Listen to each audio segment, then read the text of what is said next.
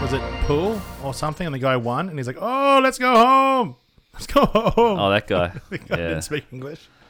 He made sounds that He's like, "Oh." he made sounds that I've never heard before or since.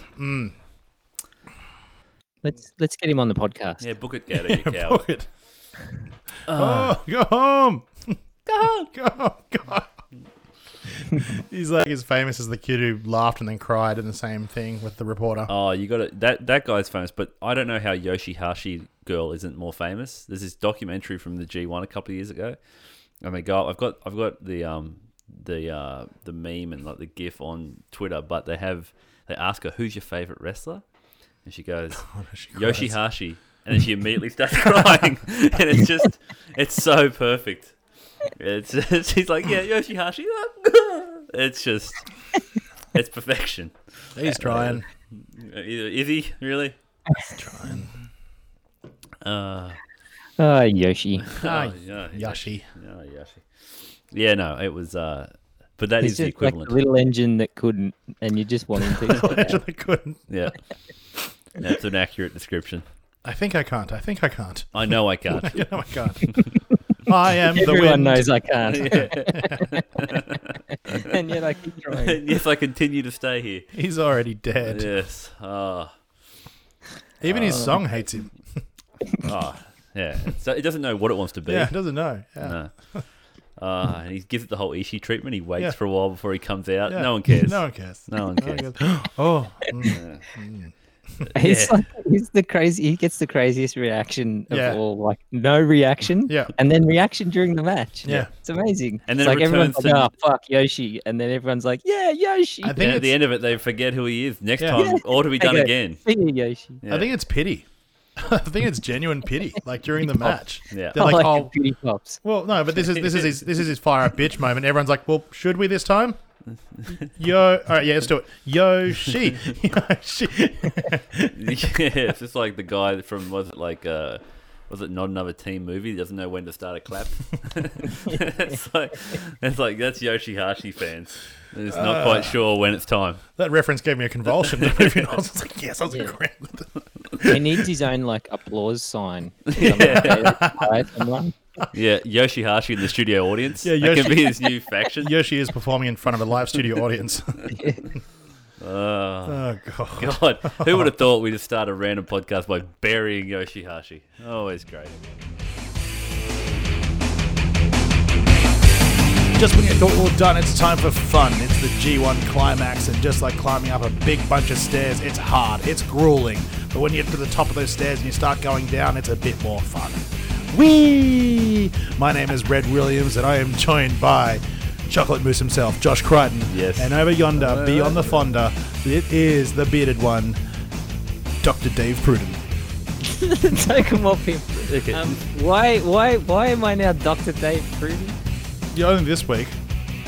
It's an honorary. Yeah. You got an honorary Last week I title. was Southern Hero or Southern, what was it? Southern Show Superstar or something. Yeah. I'll take all of those names. I'll be like the David Starr of this podcast, and just Yeah. every gimmick. everything. You'll just have to introduce me to all my Yeah. names. It's the cream of the crop, all the Yeah, all the monikers, mate. All of the monikers. Mr. Happy Hat. All the monikers. Yeah, it's Yeah. like Friends. And the great derailer himself, Red Williams. Yes. Speaking of throwing down a flight of stairs.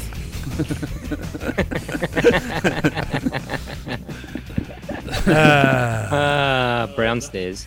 Yeah, that's right. That is.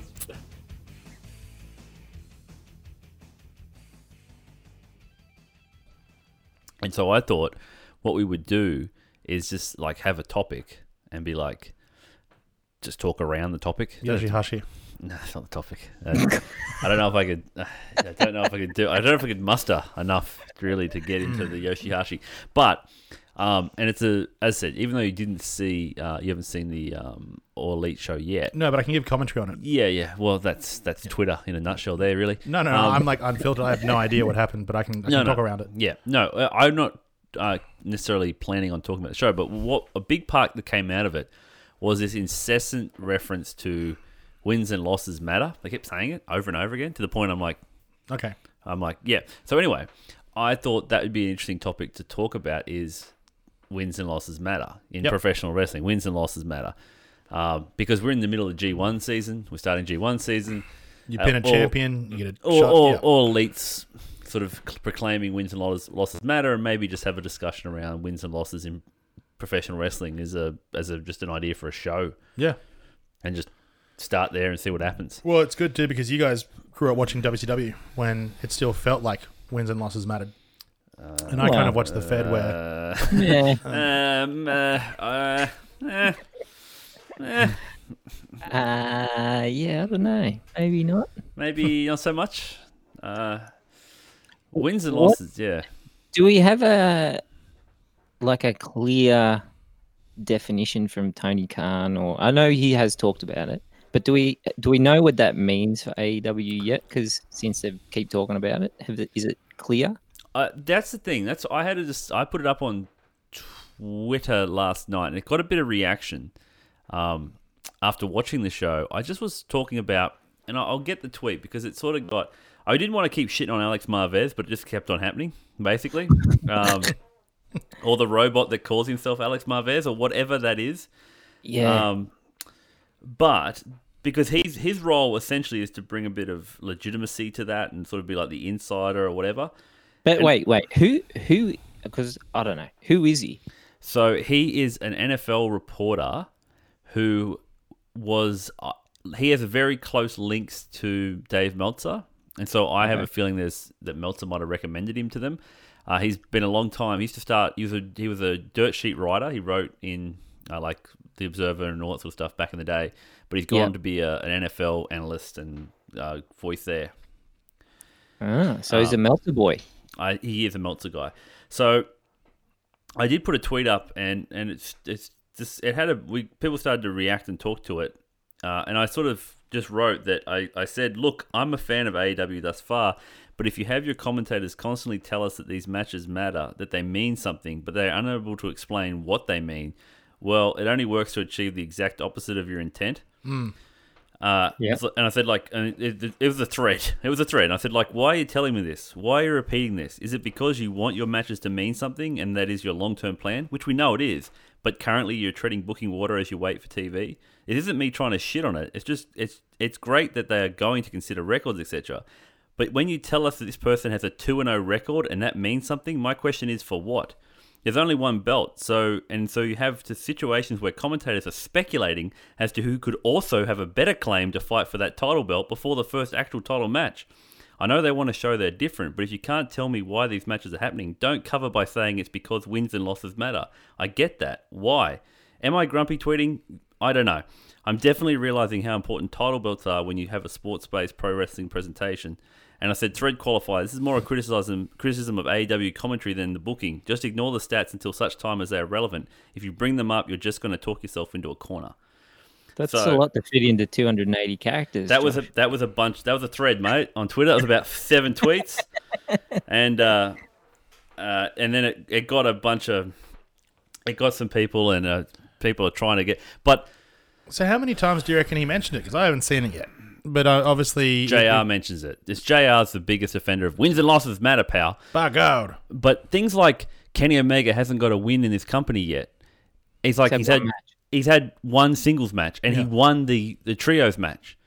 So, what are we saying? He's 0-1, and he needs to get back. Like, you know what I'm saying? Like, it's hard to... I get what they're getting at, and I understand what they're trying to build.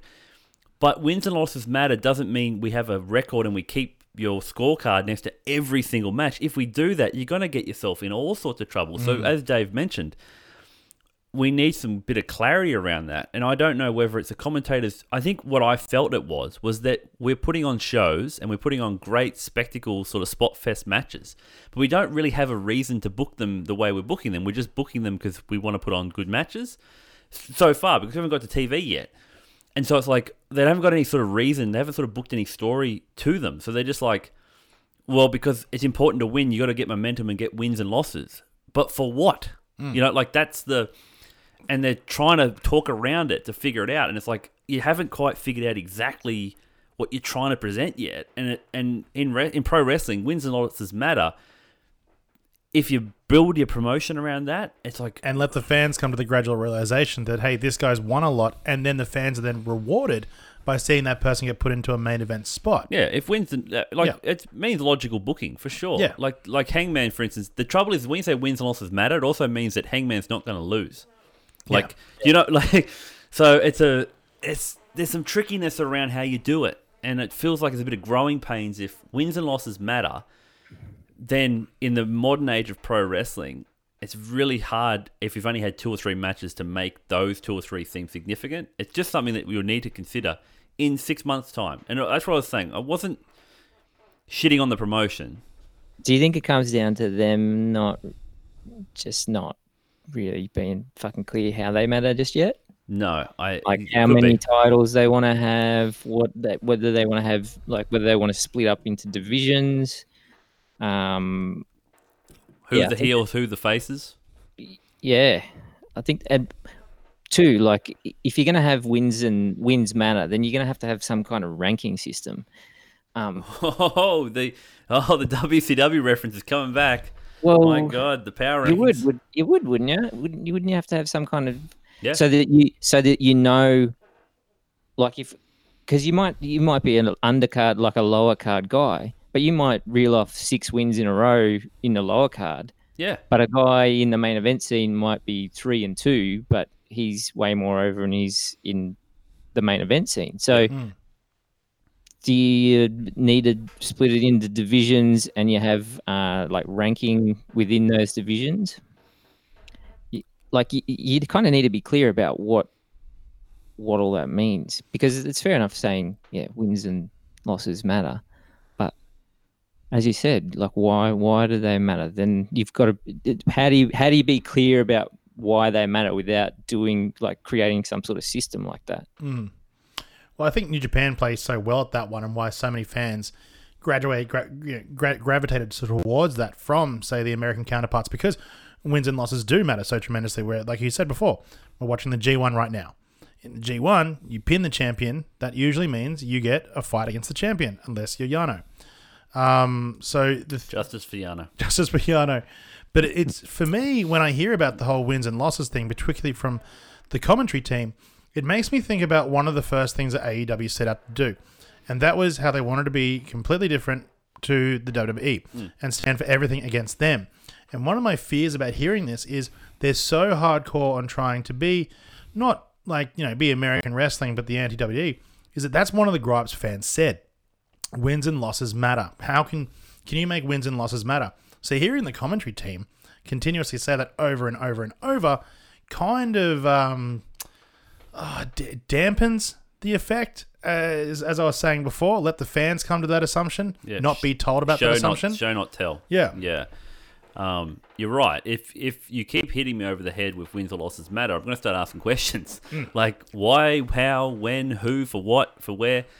It's to me, here's the thing. It's not. I don't necessarily think it's a criticism of the promotion's vision as it was. I think the commentators didn't have anything to say. Yeah. And that was a bigger issue. Like, I'm not kidding. JR doesn't know who he's talking about. It's getting sad now. Yeah. It's getting to the point of like, he doesn't, whether he's researching, it's not sticking in, or something's happening. He doesn't know who he's watching.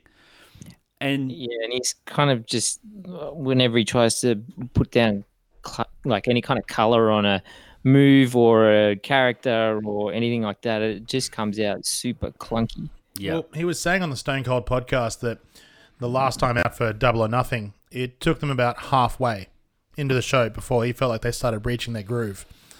It's pretty clear. Who, the wrestlers or him? JR and the commentary team. He was saying, what can they do to get better? He was talking about to get better and stuff, and he felt like, it took them about halfway through to sort of get into their rhythm. But I mean, I haven't seen Fight for the Fallen. This is the worst performance they've had so far. Last time was the worst performance, so we're just getting lower. This is a bad one. This is a bad one. This is a bad one. We had the point, you haven't seen it yet in the main event, but Alex Marvez had the line, it's testament to how good these performers are that the fans haven't left yet. He said that, came out of his mouth. Yeah. So it's like, Oh. Yeah, there's a few Oh. stickers. Like, Oh. I don't remember any off the top of my head. But no, but there are bad lines ones where bad lines. it's not, you're not big. And here's the thing, and this is what I'm trying to get to. When wins and losses mean something, you have stories to tell from, the story of this match. And you can put on a Kenny Omega Chima match and be like, this is just a great professional wrestling match. What is the story being told? Like, what are they going to do coming out of that? And like the Hangman Page Kip Sabian match that happened. Now, this is where wins and losses become a booking, sort of pardon the pun, a noose, right, around their neck, is that Hangman is going into a match with Jericho. So going in, like it's a pretty much just a tune-up match. It is got that feeling like it's a dud match, right? Because if wins and losses matter, then if he beat him, then Kip Sabian would be in the line for a title shot, obviously, if Hangman would go on to win. Then you're not going to obviously book him to beat him, whatever. But then Kip Sabian, who's got no build from anywhere, he's just sort of been picked as like, oh, he'll put on a good match or whatever, and he's come in. So there's not really any story for why they're actually sort of having the match. They just sort of said, we're going to have it. And then that match went nearly 20 minutes, nearly went to a time, and it showed Hangman having to fight really hard to get to that point. And it's like the audience is not invested because they know wins and losses matter, so they know that Hangman's not losing to Kip Sabian. So there's no threat of that. They don't build to a spot where It's been Hangman's telegraphed pretty far away. Yeah, and that can happen. That happens all the time. But this is the thing where it's like, if you establish, keep going back to it, if you establish that we've got a booking formula and there's no worries things being predictable, but what are you actually, like, what is your intent with these shows? I think maybe their intent is just to get a feel for how to do production. Yeah. But the danger is, look at where Hangman is right now. This time last year he was in the G1, and look at where he is now, and he just doesn't have, like, he's meant to be their big next star. Doesn't feel like he has that heat behind him anymore. He's as cold as. He's as cold as. Like, I can remember, was it All In, when him and Joey Janela, I was like, he was a fucking star. Yeah. And then it's like last night, like, I would have been, like this time last year, keen to just watch the pay-per-view just to see Hangman wrestle. And then last night I got to a point where I was like, no, I'm going to go to bed. Yeah, well. Yeah, you get, they haven't had too many opportunities for Hangman to get on the mic either. There's not a lot of mic work going on. So because you're not doing weekly TV at the moment to build up a lot of these storylines, and then they're not doing a lot of mic stuff during shows, it's getting hard to kind of connect. And he hasn't featured on any of the like the pre-show Cody vignette. He got one little promo on this thing, but at the last vignette thing, but nothing substantial. So, do wins only matter on pay-per-views? Like, well, if the TV show comes out, like, well, it's going to be, they're going to have to. Wins and losses are going to have to matter in everything. I think wins and losses matter to me is just code for logical booking. Yeah. That's just what it means. But you can do it in a way. It's like, from a fan perspective, they'd be looking at, if you're wanting it again, not to be like WWE. You just don't want guys who are booked like shit to suddenly win the title, fighting for the title. Like, you don't want a Jinder. You don't want a Jinder situation. A Jinder situation, yeah. And you also don't want a guy who they've been building up for 3 months suddenly become nothing, bottom of the mid card either. A la Finn Balor. And that is what that means. But the issue that I'm having is that they're saying wins and losses matter. So let's say, okay, logically, wins and losses just means logical booking, old school logical booking, like very simple. If you beat somebody, you elevated, that person gets lowered a little bit and they have to fight, and it just, that's simple. But it seems like they've taken, at least the commentary team on this last show, took a literal interpretation of wins and losses matter, where we're going to keep a running tally of every, like, when you're saying this guy needs to get off the losing streak, he's 0-1. That's not a streak. Yeah. That could be a result of like the Tony Khan talk around, because he's a statistician guy. Yeah, he's a stats guy. He's an analyst guy. And he's talked about bringing some form of stats into the game. So maybe the commentary team isn't clear on that, and that's what they've heard as well. Oh, we're doing some stats stuff. So is that a dangerous like the concept of bringing statistics into professional wrestling, is that not an inherently dangerous approach?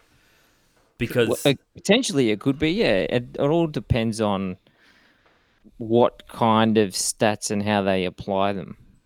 Because, I mean, I grew up in the era, as you said, the power rankings, like the era of Stone Cold, like stunning Steve Austin being fifth on the power rankings back in the day when he was, like, the lower ranking champs would always be working up, and they'd have, like, every champ was on that list, and the power rankings was, like, pointless.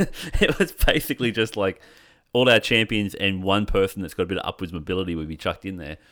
But if you're going to, like, a streak when done well makes sense, like Goldberg's streak. A streak is great. Shingo's streak, like people winning. Like, Shingo is probably the best example of recent wins and losses matter, where it's like he hasn't been pinned or submitted. Or like the other night on the G1, they explained that Okada hadn't tapped out since Nakamura did it. Yeah, Zack Sabre Jr. Yeah, against Zack Sabre Jr. Hadn't tapped out, which brings since a Nakamura. new element to their match coming up. But that is a statistic that you can bring up. You bring it up to build the story of that match, but it's not like Okada is coming in here with a 212 to 76. Like, you don't need all of the stats. You have to be selective in what you pick, and like it's like, because that's professional wrestling. That's at its core. It's a work. So you need to pick what stats suit the narrative you're going with. But if you put all the stats out on First Street, well, now nothing means anything, because you can just say, well, that's that guy's, like, you can't put that person there because statistically, if we start bringing an argument into wins and losses in professional wrestling as a arbiter of where they're going to go, you're going to book yourself into all sorts of 100%. Especially if you look at a guy who, say, gets on the crowd suddenly gets behind him because of something he's doing, like a yes chant or fucking something, and he gets super over, then normally fan reaction, well, it should, in most cases, fan reaction should dictate push. Go with that guy, yeah. So if that person has been on some kind of shitty run in the mid card, but they suddenly get super over, and you can't justify pushing them up the card because their stats suck. Or it's going to take them 6 months to get them to a point where their stats are good enough for them to. And challenge. And this is a business of making money as well, so you might lose opportunities to make money. Yeah, I think they need to be super selective about the stats that they use, and I think maybe stats from I don't know, some sort of analytics on moves or something like that, maybe. But going too deep into like an MMA record of wins and losses or whatever is, you're gonna struggle with that. You could have streaks as a stat, like a guy's on a five match win streak or whatever, or he's lost the last 3 in a row, and that could be detrimental if he wants to. This might be his last shot at the fucking. He can't junior keep losing. He can't keep losing. He's going to get himself out of title contention. I don't think it's a bad thing for commentators to mention, but obviously from the sounds of it, they just mentioned a lot. But I used to love, when I was growing up, reading the magazines and seeing where guys ranked, or going onto the websites and seeing how many matches they've won and who they last beat and all that kind of stuff. I think it's the fans themselves discovering that is what helps you guide yourself in finding your own boys. They still put results in the Observer. Yeah, exactly, and that's like also show results, But I used to like a rankings thing in the odd wrestling magazine I'd pick up, but even in legitimate combat sports, they don't stick by rankings. So it's a kind of a difficult one to make a solid. I don't know how you do it. Without getting yourself in all sorts. It's a good concept if it's done right, but I think it just harps back to the whole thing of don't force something down our throat. If you're gonna make wins and losses count, then let us see those wins and losses count. Yeah, well, it's like, but again, I think, as I said, I think wins and losses, I understand why, because you're coming out of working with the Fed where they do 50-50 booking. So wins and losses literally don't matter because you win and then you lose. To both, they've done 50-50 booking for 15 years now, where a win predicates a loss, which then predicates another win. So they just go back and forth in a circle of hell. Whereas they're trying to say, like, we're going to have mobility. Like, you win, you move up, you lose, you move down. Okay, that's basic professional wrestling booking. And I think that is what I think the code has always been in terms of when you say wins, losses, matters. They just mean, okay, I will win if I win 5 matches in a row, that should be acknowledged that I've done that and that I'm going to be in this position. I should be challenging for a title yet. Or it hints at stuff. Like as professional wrestlers, like you hint at stuff. You know when someone's getting a bit of a run. Like, you know, like coming up to G1 or like the best example ever was coming up to the best Super Juniors tournament this year in New Japan. Taka Michinoku started to get a few pinfalls in the trios and stuff. And you're like, what's going on here? Like Taka's starting to get a couple of wins. It's like, and then all of a sudden, Taka Michinoku is now in the best of Super Juniors. Like, oh well, that's why they were heating him up a little bit, letting him get a couple of falls. So it establishes that okay, there is an internal logic here that we're not going to put him in. And they have to, like in the G1, they've had to justify Fale. And you've heard the commentators constantly justify, well, he only got 6 points last year. It's like, well, he didn't actually get pinned or lost. He was DQ'd. And his average point total over the last 5 years is 10 points. So it was a down year, but we're going to give him one more chance. See, that's where stats you have to use them in a way where... To justify, Because in that system, in a kayfabe system, wins and losses have meaning. And that's why they can say to a guy that's coming out, like, but even in that system, a guy like Kenta and a guy like Moxley can still be brought in because they have star power. It's just like the UFC. Like, Uriah Faber might get a title shot now. Like, because he's a star and he's just had one good performance, good enough, in you go. And that's okay in legitimate sports. And it's okay to have that in AEW. Doing that is not the same as booking Jinder to win the title out of nowhere. But it's about how you create the infrastructure and the logic around that to allow you to to essentially push someone out of nowhere. You know, because you need someone to boo. Well, you need someone there for this small amount of time till someone comes back. Well, no, it's more that you just need. Sometimes the guy gets over.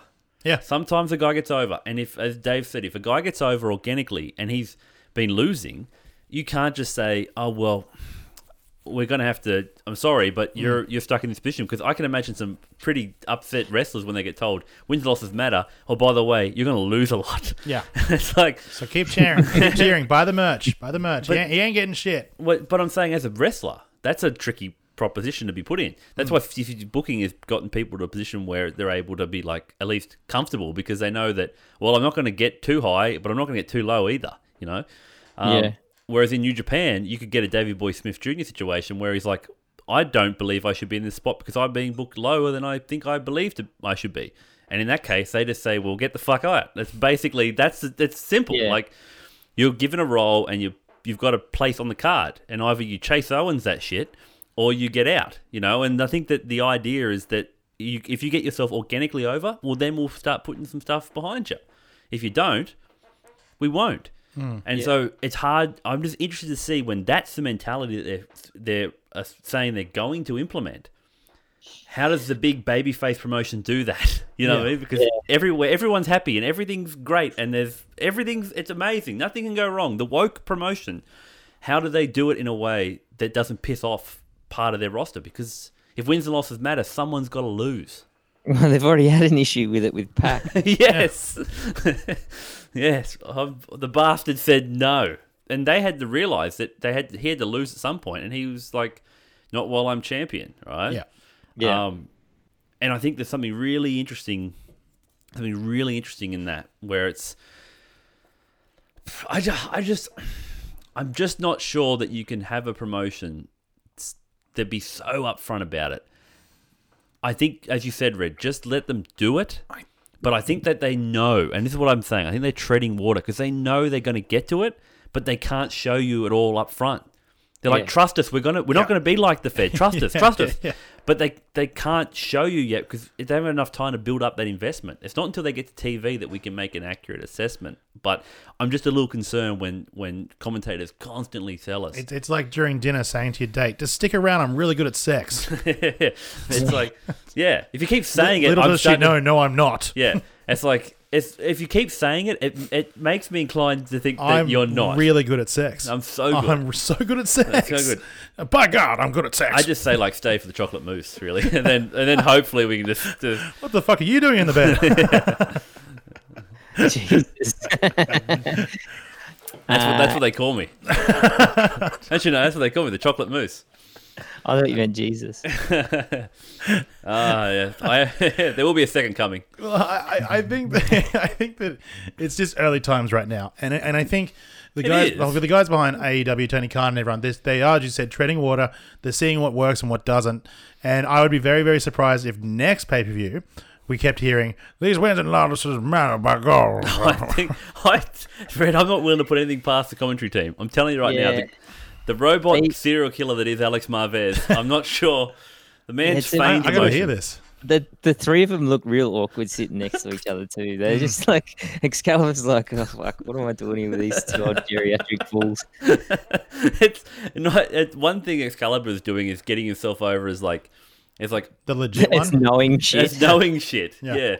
It's kind of like, and the amount of times I have to hear poor old Excalibur go, well, I have to disagree with you on that one. It's just like the amount of times he just, it's like, oh my God, son. It was, look, other than like, and then we got to get, like, if you didn't think the commentary was bad enough, we got to see the closed captions of said commentary. So we got a real good sense of what was happening.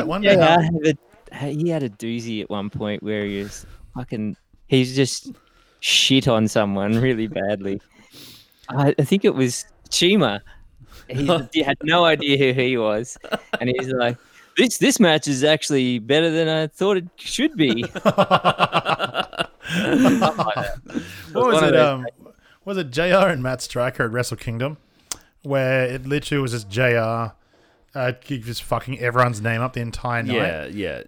New Japan JR has been an issue, and we all thought he would get better because he just didn't like that style of wrestling. And he's back in the Americas and just doing. Well, he was in America doing it for Access, and like he just didn't know, and we were just like, oh well, he's probably just not putting a big amount of effort into that. Whereas when he came, I mean, like there's things like in the main event, or not in the main event, I don't know which one was the tag match where the referee double counted. He counted both guys down, and JR just went in on it and was like, I guess we're doing that now here. I guess we're doing that now. You know? Do you remember JR? Yeah. Where was it? I think it was New Japan, and when JR's like, "Well, this young guy's got a great persona."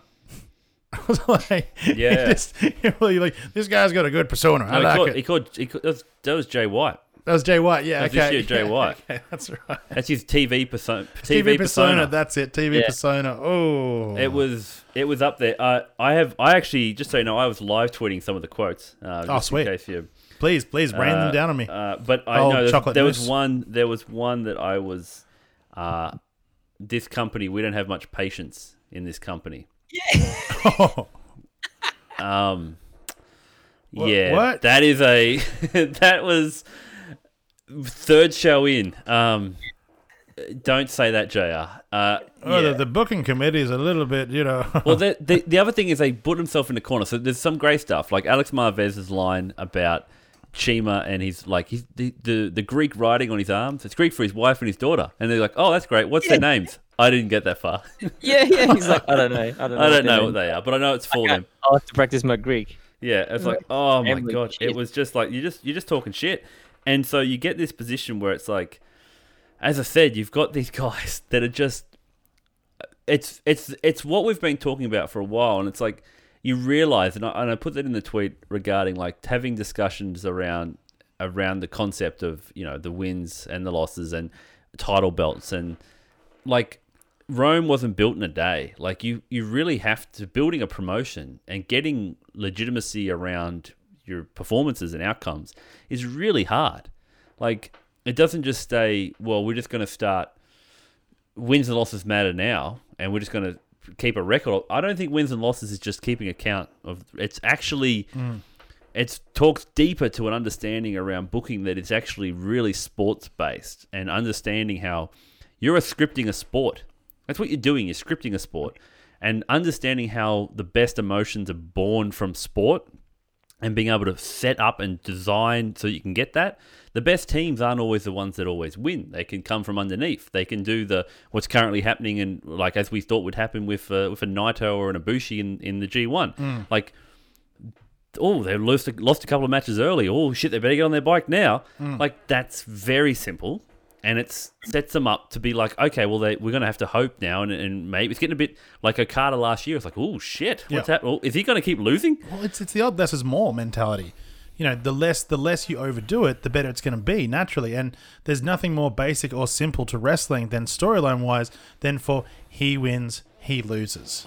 Yeah, I'm just thinking more along. If you're a sporting team, like you can win the championship from 6 in the playoffs, right? You can come from nowhere to do it, but you're scripting that. So you have to know how that's going to affect every component. So if you're going to book a guy strong, what if they lose? Like if you have the famous, like in a basketball analogy, where that year the Dallas came first and lost the Warriors the first year out. Amazing story for the Warriors to beat that team. Amazing story for that. But that really hurt Dallas. Same thing happens in wrestling. If you book a guy to be so strong, if they lose, that loss has to mean something in a way that you're thinking about, not just for the 8th place team to win, but for the loss to actually not detrimentally hurt that person. It's very complicated. And you realize it here where if you just say, well, in AEW, we're going to make sure that wins and losses matter, it has to be done in a way where it's like, okay, yes, but there are consequences in your booking. And so you're thinking about it more at the level of, what I'm getting at is it's more than just saying it. And I think that the proof will be in the pudding and how they do it through TV, because I can't imagine how difficult that would have to be to have weekly television where you're tracking each individual performance to see how they're booking up and down. Like, I think it's really hard. Like New Japan doesn't do a weekly TV show. So how do you navigate it? That's all I'm getting at. Is I was going in saying I think they're going to have a great. I think AEW is going to put in a great alternative brand to what it is that WWE is. And now I'm starting to watch it and thinking, I don't know if they have yet figured out what their alternative brand actually is. Well, culture brings prestige, and AEW doesn't have much of a culture yet, whereas New Japan does. So with the storyline of the G1, you know how much wins mean. Going forward towards Wrestle Kingdom, a guy beats a champion, he gets a shot somewhere. AEW, they're just getting their grounds. They'll figure it all out as they're going along. But if they keep it up, man, they'll start losing viewers left, right, and center. How often are they going to do pay-per-views? Do we know? No, we don't know that. We don't know the pay-per-view schedule yet. They've announced they will do that. We don't know their TV towns yet. They don't know necessarily their touring schedule. They said they're going to release it pretty soon. But Tony Khan did an interview afterwards talking about it. But they're not sure. That's the question. They're not quite sure. What if they did? If you wanted to make, but they're going to have 4. I think they're going to have 4.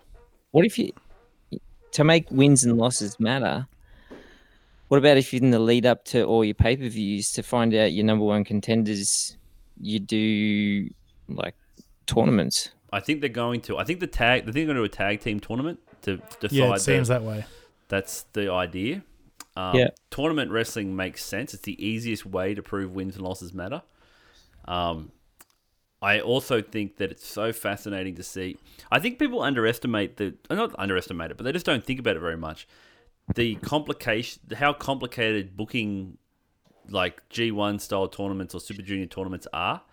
Yeah. In terms of they're really like there's an art form to that. That's months in advance. Yeah, and knowing how you're going to do it, and there's no room for issue, room for injury, there's just no room for.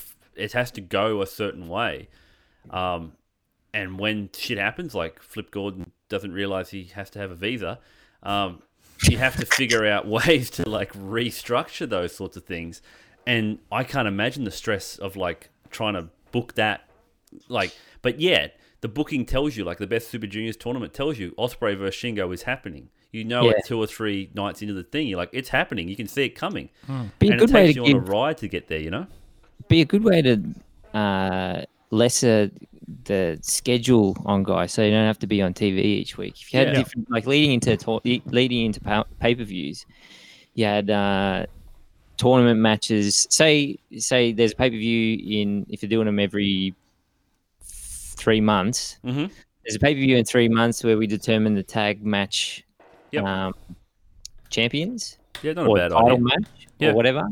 And then so over that 3 months, you do like a tournament, but you have singles matches. That'd be very similar if you think about it to New Japan's sort of touring schedule, where you have the Super Juniors in the beginning before Dominion, where they sort of take over, and that tournament leads up to that pay-per-view, and then you have your other guys wrestling intermittently on those shows. Like the main event of those shows will be different guys, but the tournament's what keeps the Be a great way to keep all your divisions relevant It would. highlight your entire roster. Because I get the feeling. Here's my thing. I think AEW know what it is that's. Look, I think there's a reason why AEW and New Japan aren't going to get along. It's because New Japan is looking at AEW and realizing, are you just taking all of the stuff that we were doing, and like, are you just like pretending like it's you're going to change the world by just putting an English accent to New Japan Pro Wrestling? Yeah, they're looking at it from, and that's not the case necessarily. They're bringing other things into their yeah, show, but I think they're going to combine the East and the West. yes, they are. That is their approach. It's clear that's what they're trying to do. But you get the sense that they learnt a lot of lessons from their time in Japan, where it's like, this is what we think will get over in terms of investment, in terms of crowd investment. But I was just interested in the differences in the shows where you go a Fighter Fest to a Fight for the Fallen. They were very different in terms of their presentation, their style, everything about them. Yeah. One felt like a Kenny show, one felt like a Cody show. And that's an interesting dynamic to figure out how they're going to get that balance right.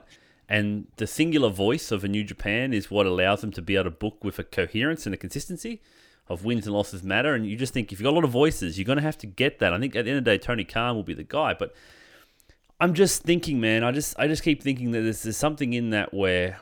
Maybe that's how they do. Maybe you could do that. They could all book their own shit, like their own thing they're into, if you did it in a tournament fashion. You could have Kenny and Brandy book the women's division leading to a women's pay-per-view. You could have the Bucks book the tag division and Cody do all the main event single stuff. And then everyone sort of figure out what you want to do if you're going to have a juniors division as well. Hey, look, sign me up. I love my tournaments. I wouldn't be surprised if they brought back their own version of King of the Ring, or maybe a Tony Khan 1. Yeah, the K1. The K1. I was about to say the K1. I think it's taken. But I would be fascinated. That does make a lot of sense from a logic standpoint, because we know it works. Yeah.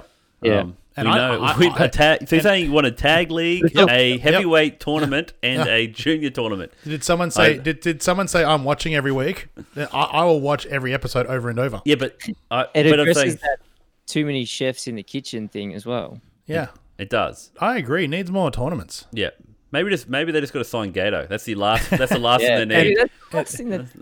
Gato and Teddy Long. Yeah, because essentially that is if they bring that to the West, they bring that philosophy of, because that's how New Japan books everything. So, yeah, like, it wouldn't be hard to beat New Japan's tag league. You could do that tomorrow. Like, it wouldn't be hard.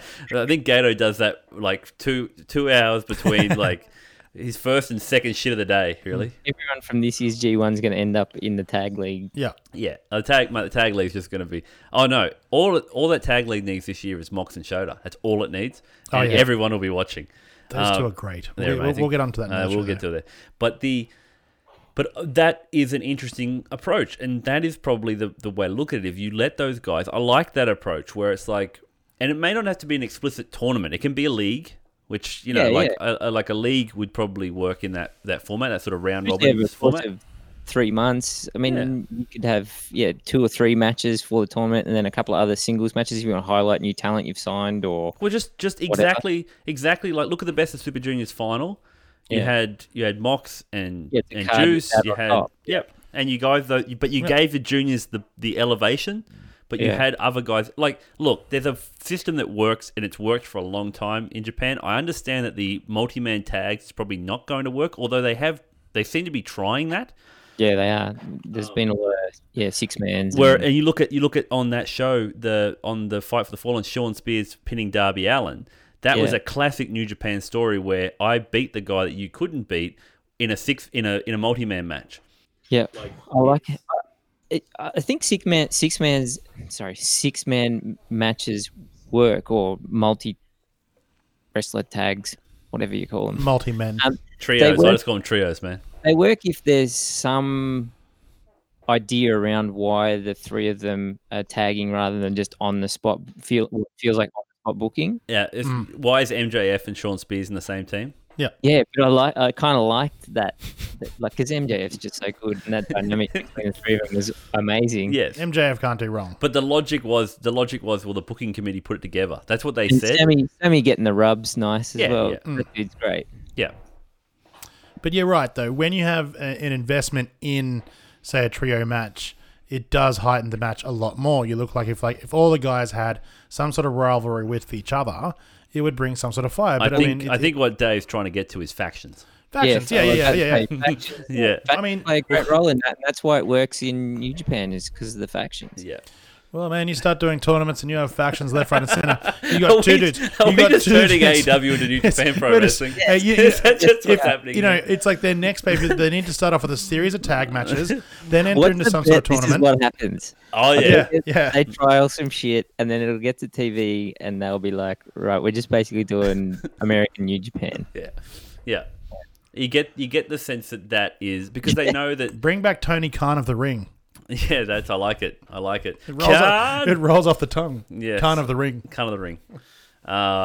Yeah, I wouldn't be surprised because the things that work, and that's what makes me think like they wanted to work with New Japan, and now the stories have been coming out that New Japan are like, If you can't work with them, just be them. yeah, that's what it sort of feels like, or it's like, and look, that's okay. That's okay. It's like the wrestling version of the Thing. But it's a bit like, yeah, which one's giving off mist at this point?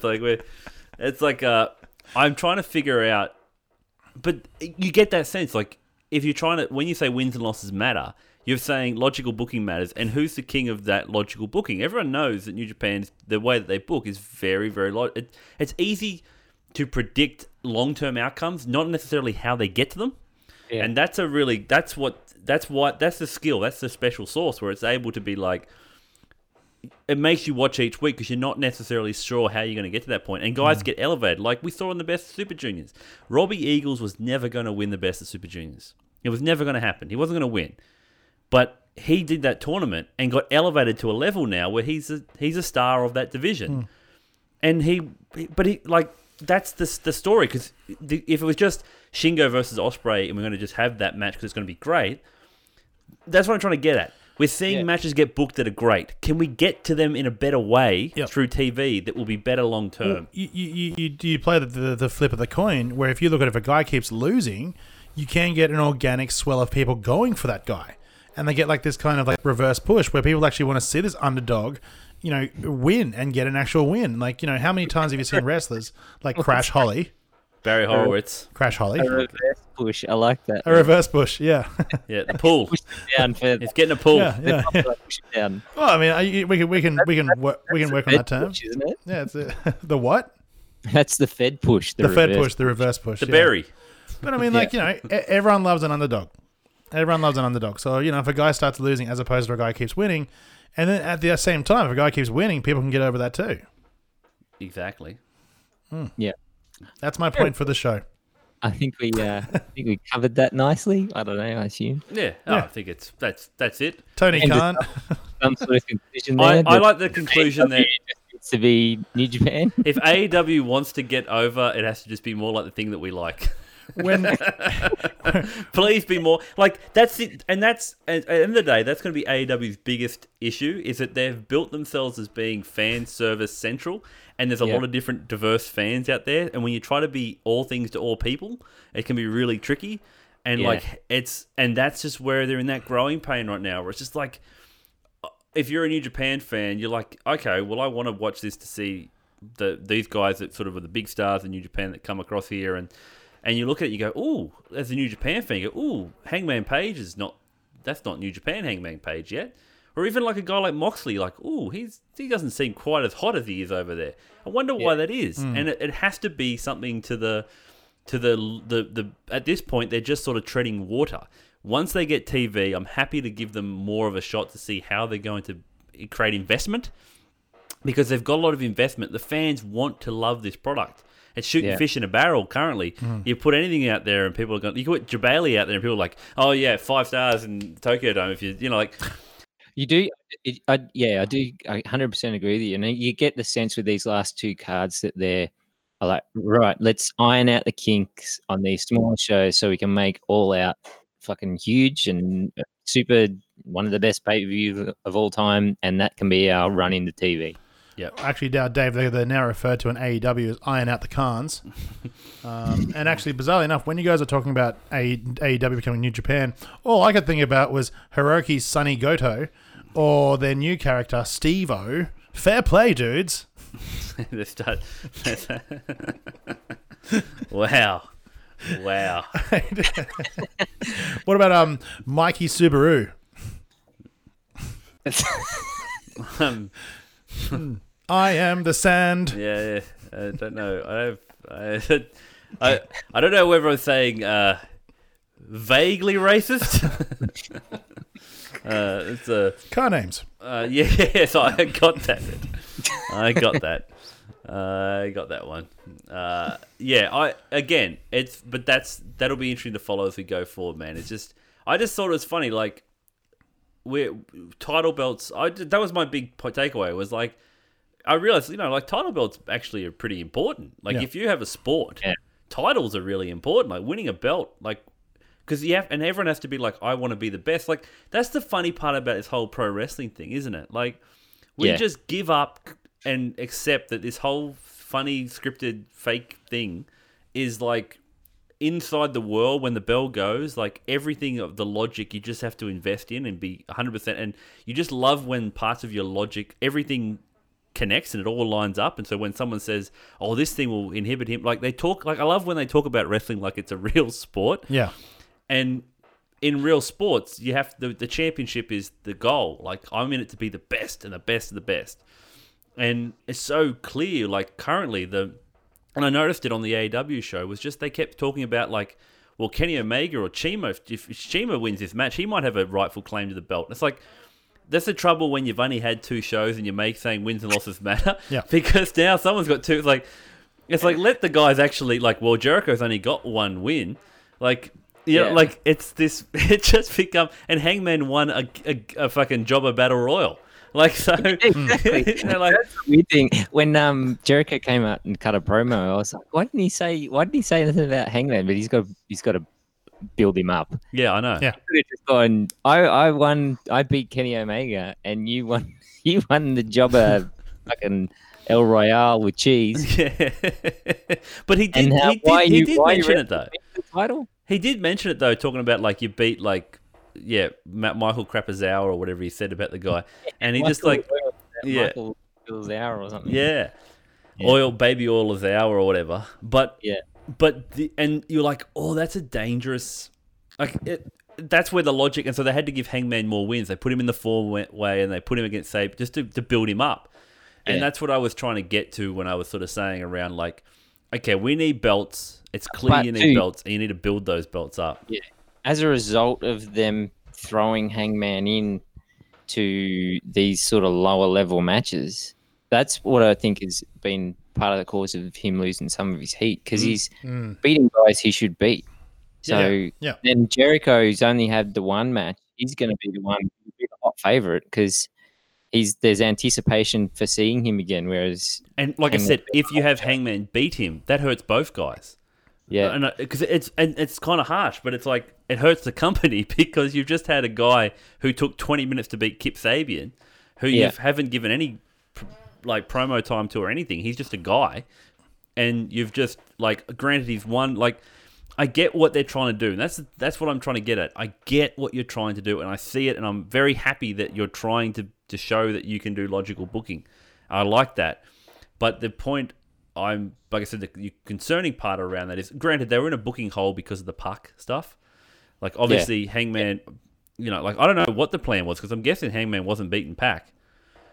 Like, I'm thinking that was the first title match was probably going to be Puck and Jericho, probably, or Kenny, or maybe Puck and Kenny. Yeah. Isn't there rumors that I saw something on the internet about maybe Puck is coming to AEW? Well, they talk about that, the Bucks on Van Vliet's show, where they were saying he's definitely coming. It's just they're working out the kinks, or the cons. Yeah. They also said Chris Van Chris Vliet. Vliet. I still call him Fred Van Vliet. Yeah. Well, wasn't the also the interview where the Bucks said that New Japan hate them? Yes. Yeah. Yes, Yeah. that's the one. Yes. They're always going to say that, though. It is interesting. I didn't even think about it. Imagine if, like last night, there was, say, Kip Sabian and Seema took each other on, and Kenny and Hangman took each other on. Like, that would have elevated... Yeah, I understand what you're saying if wins and losses mean something, but that would have at least elevated Hangman to a more of a main event level. Yeah, but then you would have had to beat Kenny. Yeah, That well... would have been 2 straight losses for Kenny, and the whole story. Like, that's, you get what I'm saying? Like, welcome to the world of every win, every loss matters. Yeah. If it's just wins and losses, it's not. It needs to be no. Who did you beat? Who did you lose to? Maybe the Fed's right. No. No. What I'm trying to get at is fans have to. I think fans have to temper their expectations that this is going to be this immediate, perfect example of pro wrestling booking and like the perfect. Everything's going to make sense. It's not, because those expectations are they're just unrealistic. But it's good to see that their heart is in the right place, that their intent and where they want to go, it's clear of these things. And all of the stuff they have done have made logical sense. The only issue is they haven't done a great job of communicating that to the audience, other than telling them, isn't this also logical? And they probably need to take a step back and just build that story rather than tell us, look at how clear our booking is. Because then you're going to be able to read it like a book. I'm going to wait till TV comes. Yeah, I'm going to wait till TV comes, and then I'm going to destroy them on Twitter. Yeah, no, I'm not. I think the trouble Be more is, like New Japan. The Fed was right. I think there's a discussion I like the discussion around the bigger picture of why do wins and losses matter, and what does that even mean? Because people keep saying it, but what does it mean? And that was the idea of what does it actually mean? Like. And that's why talking about it, I think we've figured it out. Like, talking about it is just booking that makes sense, that you can understand why things happen. That's like why something happens, and you just know it. You don't have to ask questions. Oh, that makes sense. You know, it's annoying because we should have won some awards by now, because I reckon every show's a winner. Yeah. I think we've taken some losses. Definitely some non-competes. We fucking Brock Lesnar'd it. We no-showed this year. Yeah, we took the title and went home. Yep. They were indie shows. We won indie shows. Yeah. No one was there. Yeah. And no one else saw them or heard them. Yeah. Yeah. We were on fucking Flow Slam. Yeah. No one saw us, but we were there.